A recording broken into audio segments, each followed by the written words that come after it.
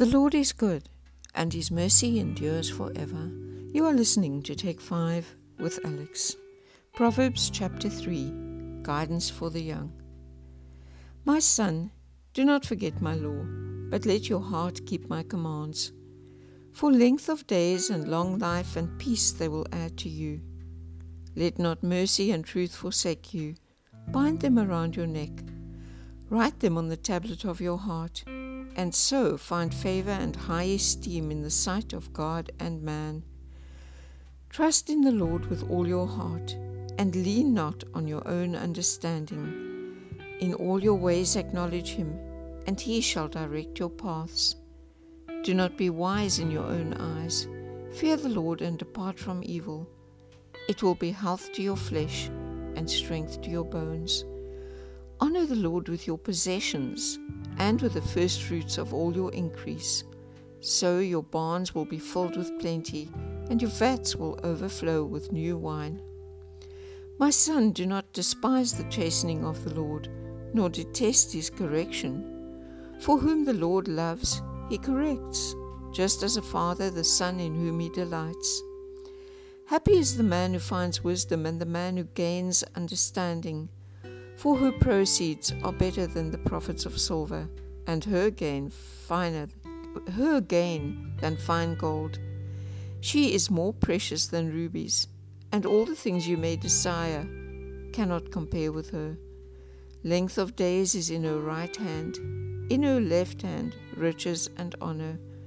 Her ways are ways of pleasantness, and all her paths are peace. She is a tree of life to those who take hold of her, and happy are all who retain her. The Lord by wisdom founded the earth. By understanding He established the heavens. By His knowledge the depths were broken up, and clouds dropped down the dew. My son, let them not depart from your eyes. Keep sound wisdom and discretion.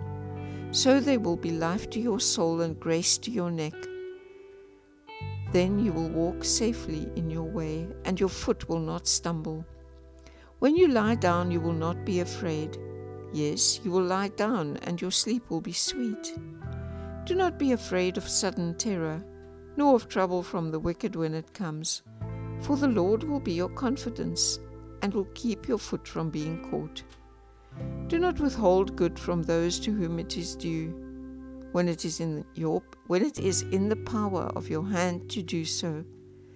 Do not say to your neighbor, "Go and come back, and tomorrow I will give it," when you have it with you. Do not devise evil against your neighbor, for he dwells by you for safety's sake. Do not strive with a man without cause if he has done you no harm. Do not envy the oppressor and choose none of his ways, for the perverse person is an abomination to the Lord, but his secret counsel is with the upright. The curse of the Lord is on the house of the wicked, but He blesses the home of the just. Surely He scorns the scornful, but gives grace to the humble. The wise shall inherit glory, but shame shall be the legacy of fools.